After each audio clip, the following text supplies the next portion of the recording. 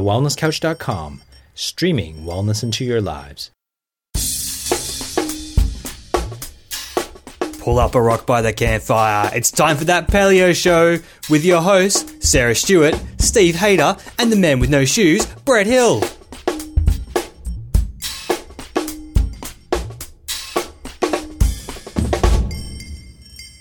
Welcome to That Paleo Show, a weekly show dedicated to helping to grow the paleo tribe worldwide. This week you may notice a little bit of noise in the background because I'm actually on tour, on the Paleo Way tour with Pete Evans and Luke Hines, and we're actually in the kitchen in the background. I'm without my usual co-host Steve and Sarah. It's just going to be me today, and but I didn't want to miss this opportunity to do a great interview with a registered dietitian who lives along the paleo lines, along the paleo lifestyle. So this week I'm going to introduce you to an awesome dietitian named Karen Zinn. Karen, tell us about yourself. Tell us about your story. How did you get into becoming a dietitian? Great. Thanks, Brett, and great to be on the show.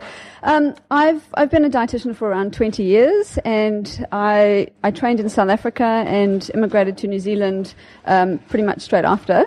And I've been practicing dietetics and mainstream nutrition since then, and I've always thought that I have done a great job, and I still think I have to a certain extent. However, about 2.5 years ago, my nutrition philosophies totally changed. My world was turned, my career was turned upside down, and I was actually considering leaving the profession because I thought I came across new information. Well, it's not really new, it's always really been around, but my eyes were open to a new way of thinking with regards to nutrition. Call it paleo, call it LCHF, low carb, healthy fat, call it what you want. I like to call it whole food because that's essentially what it is. There's so many different definitions of this way of eating, but you know, when you watch Pete and Luke cooking today, you think, oh my goodness, like what could be so bad about this kind of food? It's just whole food that was aligned, food that is aligned with nature, that's closely aligned with nature, and food that we were intended to eat, or were intended to eat. So I changed my philosophies, and then of course started my journey of trying to edge forward in New Zealand in the dietetic community. With this way of thinking, and that has met with a lot of mixed response. Yeah. So my reason for change is not a very sexy one. I don't have a great story at all.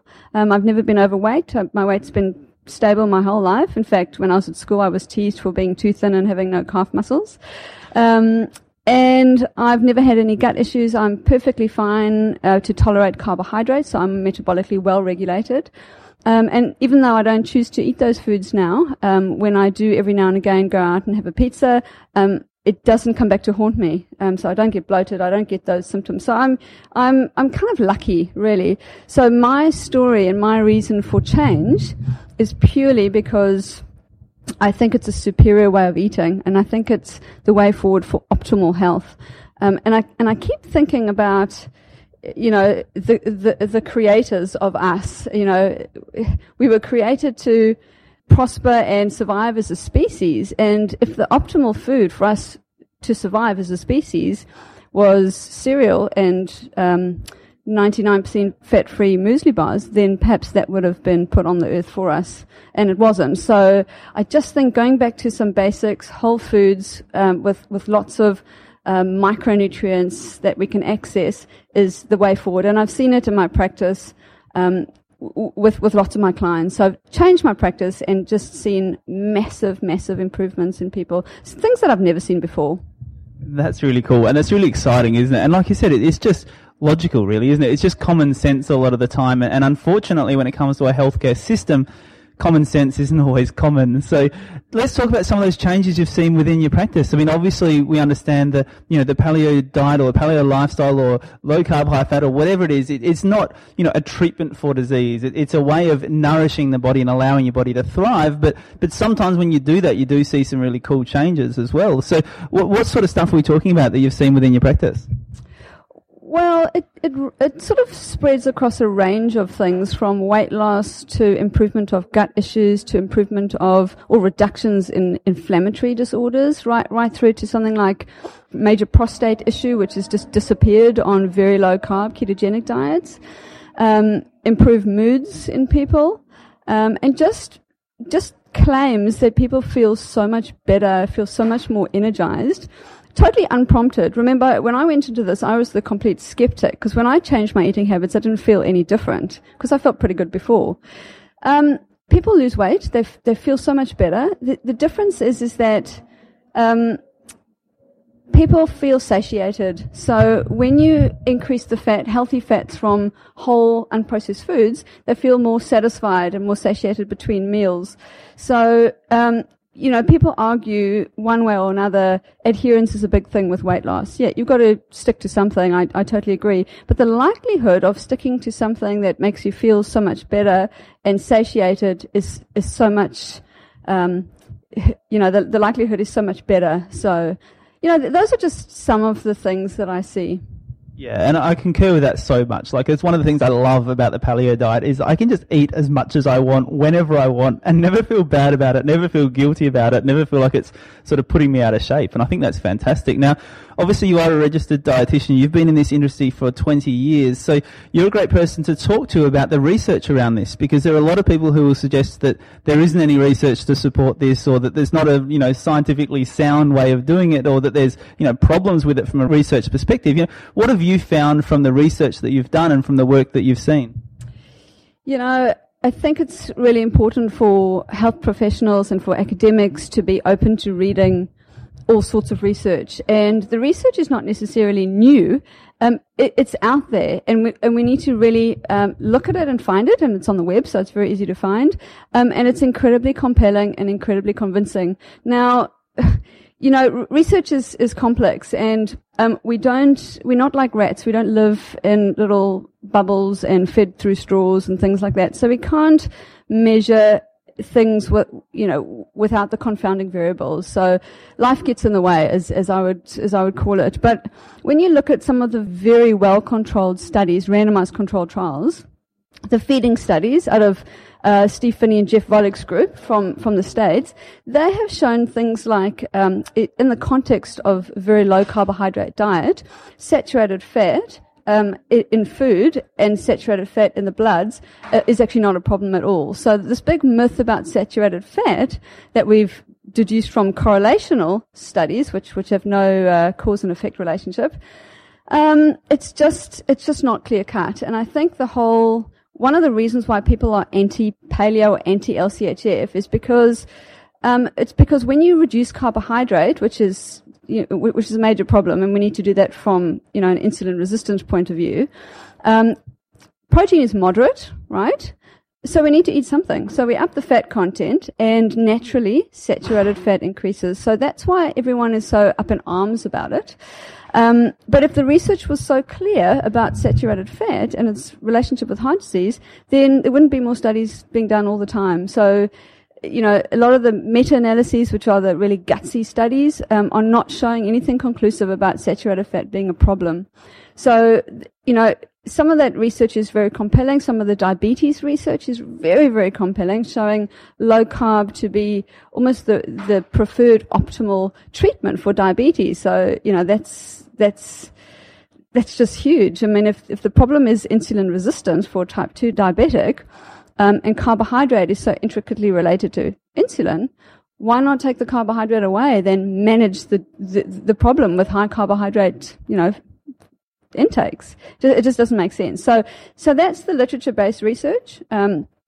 We're at AUT. We are doing some translational research. We're doing a study called Low Carb Kids at the moment, and we're finding that low socioeconomic communities are finding that we're only 1 week, 2 weeks into the trial so far, but they're finding that their shopping lists are being reduced in terms of cost.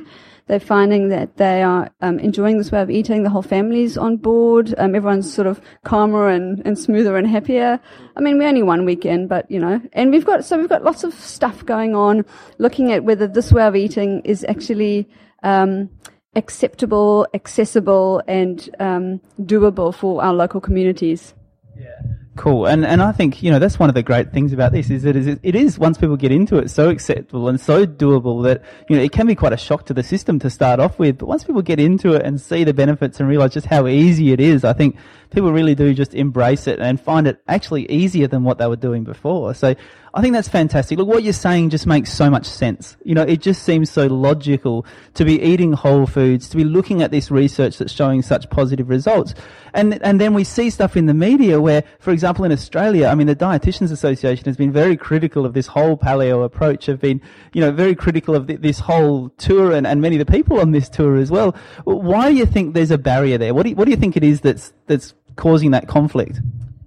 I think it's a couple of things, possibly. Dietitians are, we, and I say we because I'm still a dietitian at the moment, we are a very conservative bunch, and we totally trust our mainstream way of thinking, which we've been told for years and years and years. So that's the one thing.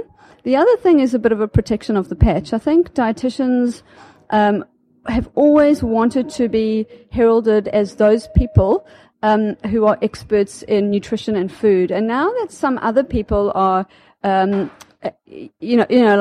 Pete, for example, have got a massive following by promoting paleo. I think there's a bit of protection of the patch going on there, and when you can criticize however much you want, but when you look at the sorts of foods that are being cooked today, it's just astounding how any of this could be criticized at all. You've got nutrient density like I've never seen. Amazing. And do you think some of that is just lack of knowledge, like lack of understanding of what we're actually talking about when we say paleo or primal or low carb, high fat? Yeah, I think paleo has got some negative connotations because people don't understand what it's about. For example, and the media don't do anything to help that. For example, they put in, a picture in the newspaper of a female eating a massive piece of steak, and then they do an article about paleo being a fair diet, which totally sets people up to understand the wrong thing. So it's not about a lot of protein. The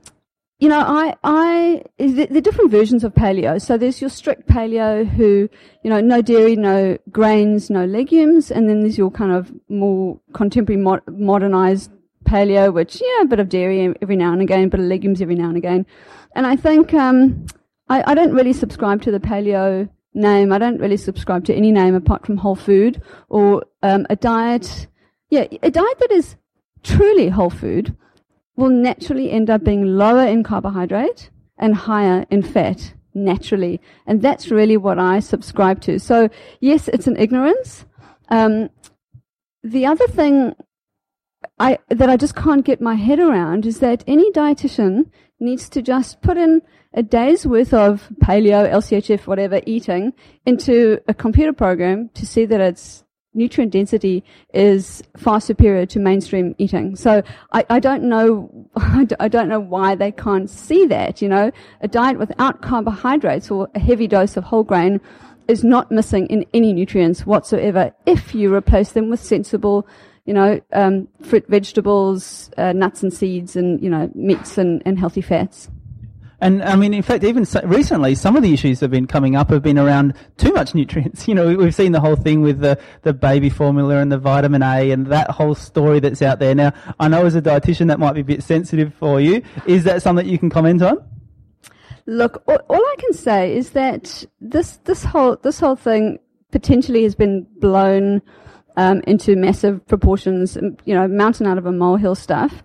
But I think one of the biggest problems is that people who write books are allowed to write what they want in books, So they're allowed to take whatever philosophies that they align with and put that in writing and sell books, right? No one's actually tried to sell food or packaged food. So I think one of the problems is that, particularly with the vitamin A toxicity, is that the mainstream National Health and Medical Research Councils give a toxicity level, and other bodies like the Merck Manual give a toxicity level. They give it for synthetic vitamin A. We're talking about natural vitamin A or vitamin A from natural sources, and because it's an unknown, people think it's unsafe, and that's not necessarily true. So, I do understand that people are trying to protect the public health, and obviously we don't want to increase risk of babies getting vitamin A toxicity.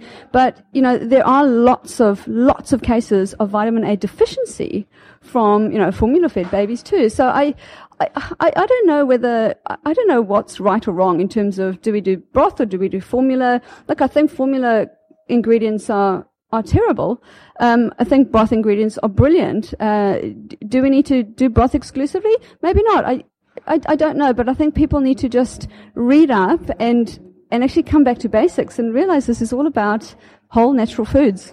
Yeah, and I think that's the key thing here as well, is it's so important that we're able to have that conversation, to deny people the opportunity to have the conversation, to hear both sides of the story, to make an informed choice, because we so often hear in medicine and in health that it's all about an informed choice, yet here we seem to be denying people the opportunity to inform themselves and to find out what's going on. So that kind of brings me to the next thing I want to ask you about, because I've spoken to a number of dietitians in Australia particularly who have said to me, look, I do paleo. I actually like paleo. I would like to recommend paleo to people, but I can't get a job doing that somewhere. And so how has that been for you as a dietitian who does, once again, not necessarily strict paleo, but eat, recommends the way you recommend eating? How does that work for you as a dietitian, and what challenges have you had to deal with around that? Well, firstly, I'm really lucky because working in academia, you've got that freedom of speech, provided it's justified with science. So I'm totally happy to stand by the science and go, this is evidence-based stuff. I wouldn't be such a fool to promote stuff that's not evidence-based. So in the academic world and in the research world, we can do this and not get told off. In my private practice, I can do this and not get told off. Do I need to be a registered dietitian to do what I'm doing? No, I don't. But I choose to be a registered dietitian because, hey, it's a qualification, it's a registration board, and I think it's important, and I've earned it totally.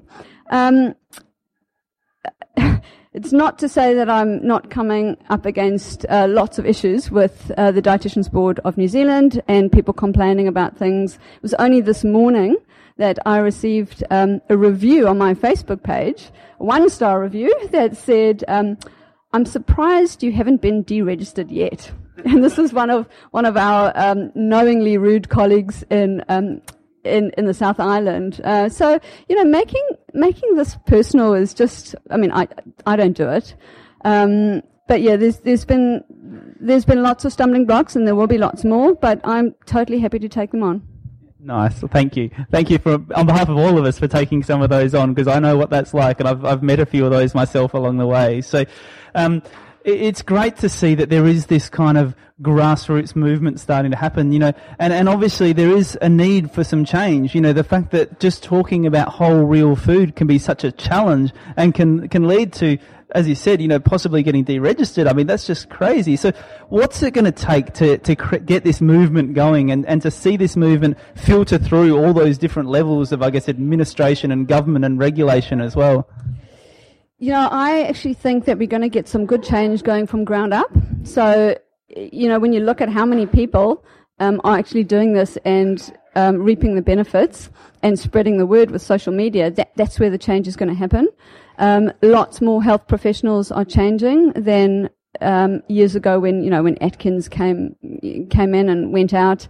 This is different. There are lots of health professionals going, you know what, there's definitely something to this. And I think the organizations at the top will be the last to change. And we just need to, I'm taking a little bit of a different view. I could get really angry with dietitians and say, you know what, I'm not going to pay you all this money to maintain a registration, where I have to spend my time defending what I do. I'm trying to work with dietitians and help them to see what I see. And like I said, I've got no personal story to tell, and a lot of the other dietitians won't either. So I want them to see what I see with no personal story. I love that, and that's what I love about stuff like this. The Paleo Way tour it is legitimately just people with a passion who just want to share great information with people. There isn't an agenda there. There isn't it's just people who want to share information, and I just can't see how that can be a bad idea. So, all right. So next thing I'd like to talk to you about is obviously you've got your own sort of way of eating here, and it's kind of a little bit paleo. It's a little bit low carb, high fat. So let's try and get a really good idea of what that might look like. So what would be an average day in the life of? Okay, so for breakfast, I've got sort of two go-to breakfasts. The first one, when I've got a little bit more time, is something that involves cooking. So eggs with some vegetables. I'm a huge fan of putting vegetables with as many meals as you can. So a couple of eggs with some greenery in there. So spinach or kale or whatever. Maybe some creamy mushrooms go in there. Maybe a little bit of leftover meat or some bacon. Every now and again, because bacon's processed, right? And so that's my one breakfast when I've got a bit of time, with the odd liver, I have to say. I do love liver.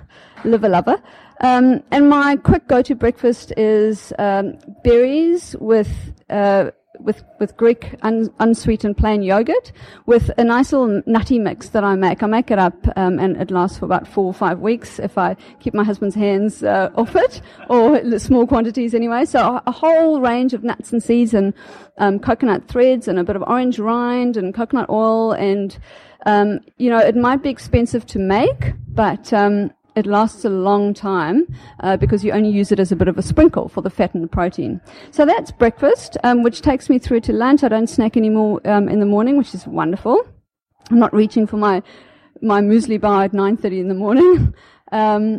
Lunch is always a salad, and I reckon that with salads, you're only limited by a lack of imagination. So it's almost like a salad build. Put your standard salad greens in, then put some leftover vegetables from the night before, then get your protein in, then put some herbs and, various other things in, then get your fat in there. So, avocado, olive oil based dressing, a bit of cheese or olives or a bit of nuts and seeds. So make it exciting every day. And my salad, I always have a salad. I always have and I always will. Or a leftover meal if it's there. And then dinner, I love to see what Pete's cooking. I confess I'm a very simple cook. My husband cooks amazing meat, so he does it. He does the meat, I do the vegetables, and I just play around with different combinations of vegetables and flavors, like the cauliflower rice, with so many different variations can be a million meals. Yeah. Nice. Well, that sounds positively dangerous. I can just imagine why people would have issues with such nutritious food. You're obviously not worried about the vitamin A in the liver for your breakfast. No, I'm not at all. All right. Good to know. So you mentioned your husband there. So let's go there. How was it? Did he change before or after you? How has he gone with the changes you've made? Is he on board? And how has that journey been? Okay. So he ate pretty well before I met him many years ago, but he does a bit of it. So, for example, when I make stuff and it's around, for the lunch meal, for salad and the nutty mix for breakfast, he'll have some of that. Dinner, he's great, no problem at all. We don't miss pasta or rice at all, and he loves cauliflower rice. So we cook together and we totally embrace it. Look, every now and again, when I see a Burger King wrapper in our back bin, I give him a really hard time, and then I think, hang on a minute, this is like once every how many months? Like, just get a grip. So, he does his thing every now and again. I do my thing every now and again. We live the 80-20 rule really well. Perfect. I think that's a great way to do it because, we've all been there, I think, where you get to that stage where you've made some changes, you've seen the positive changes within yourself or within other people, and you can kind of get a little bit evangelical, I think, to start with. And I think everyone seems to go through that phase as they first get started, where they just want to make everyone do what they're doing. And quite frankly, it just doesn't work. People need to come to this in their own time and in their own way. So have there been any strategies you've been able to use with your husband without sort of just telling him to do or badgering him to do it that have sort of helped him see why he might want to do it? Yeah, telling or badgering is definitely not a strategy. Never was, never will be. Do you know what? I just think the only strategy to doing this doing this and to doing it well long term is to be organized. And once you're organized in terms of your shopping, full fridge, empty pantry kind of concept, then he will just open the fridge and grab what's there. So if there's not if there's not food there, then there's a problem. If there's the wrong food there, then there's a problem. But the right food is always there, because we just like to live in a more organized way. And I think that's just the best way to do it, is to get organized. When you open your fridge, you must smile. It must be well ordered, and then you go from there. So you spoke a little about the, quote unquote wrong foods. When you're dealing with your clients, what are the biggest issues you see? And I guess what are the things that you like to zero in on and target first, in terms of making changes? The first thing I talk to people about is that this is not about a diet, and if they're doing this for, if they think they want to do this for a few weeks or a few months, they need to just reevaluate and come back or leave, or come back when they're ready. I really talk about the fact that this is a lifestyle thing, and I really question people. I really try to understand why they are there and what they're doing this for, and I soon learn whether they get it or whether they don't get it. And if they get it, I can give them all the information, and in my follow-ups, I know they're just going to do it, so I'm there just to support them.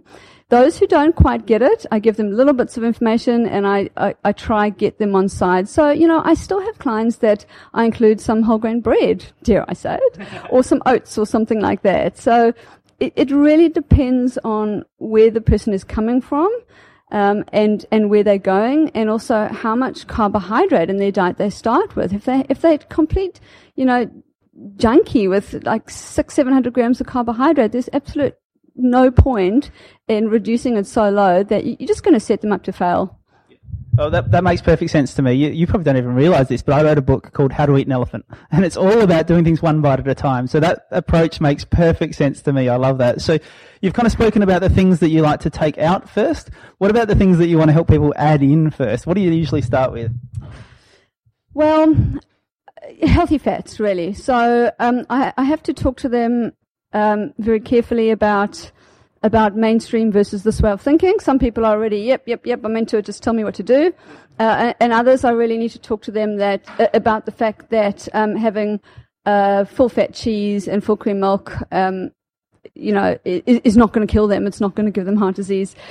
But I'm a massive advocate, and this is my bottom line, is that with increasing fat, you have to decrease processed carbohydrate, otherwise you end up with a high carb, high fat standard American diet, and that's we know how that is going for the Americans. So high fat, healthy fat goes with low carb. Yeah.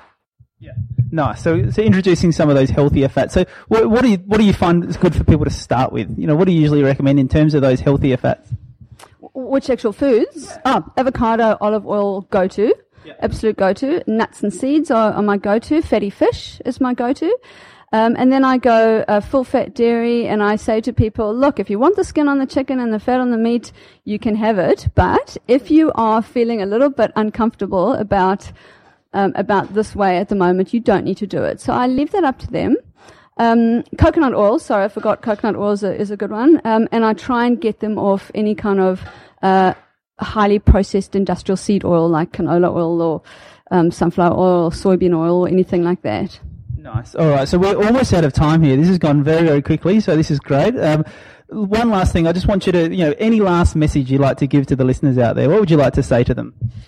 I'd like to say that, this area can be overcomplicated. I think, with paleo with grains, paleo with legumes, what does this do to that nutrient?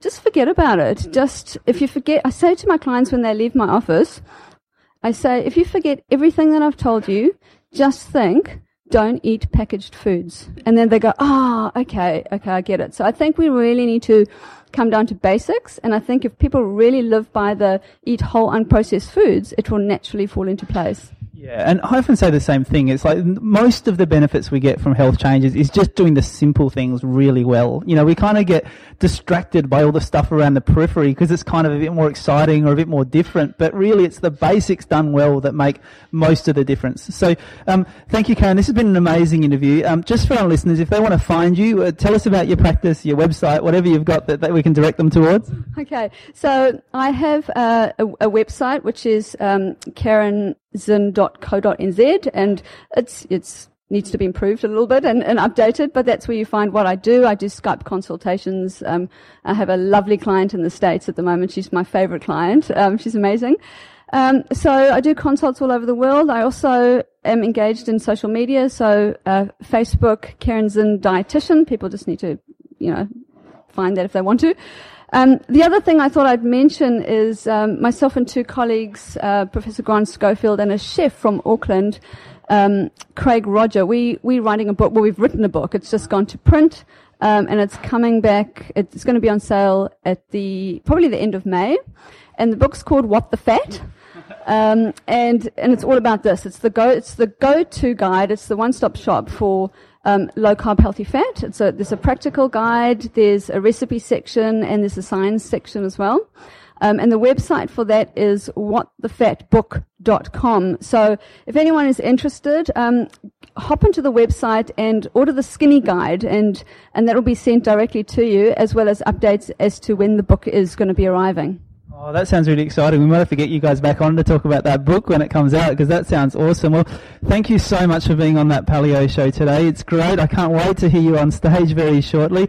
For all our listeners, obviously, you can go and like us on iTunes. You can check us out. We are on social media too. We're on Instagram. We're on Facebook. We're on Twitter even. But until next week, thank you for joining us on That Paleo Show and helping us to grow the paleo tribe worldwide. Join us next week on That Paleo Show.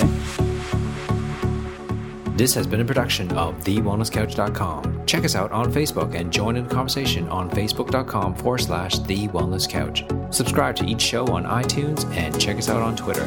The Wellness Couch, streaming wellness into your lives. Whilst the Wellness Couch presenter endeavor to provide accurate and helpful information to their listeners, these podcasts cannot take into account individual circumstances and are not intended to be a substitute for health and medical advice from a qualified health professional. You should always seek the advice of a qualified health professional before acting on any of the information provided by any of the Wellness Couch podcasts.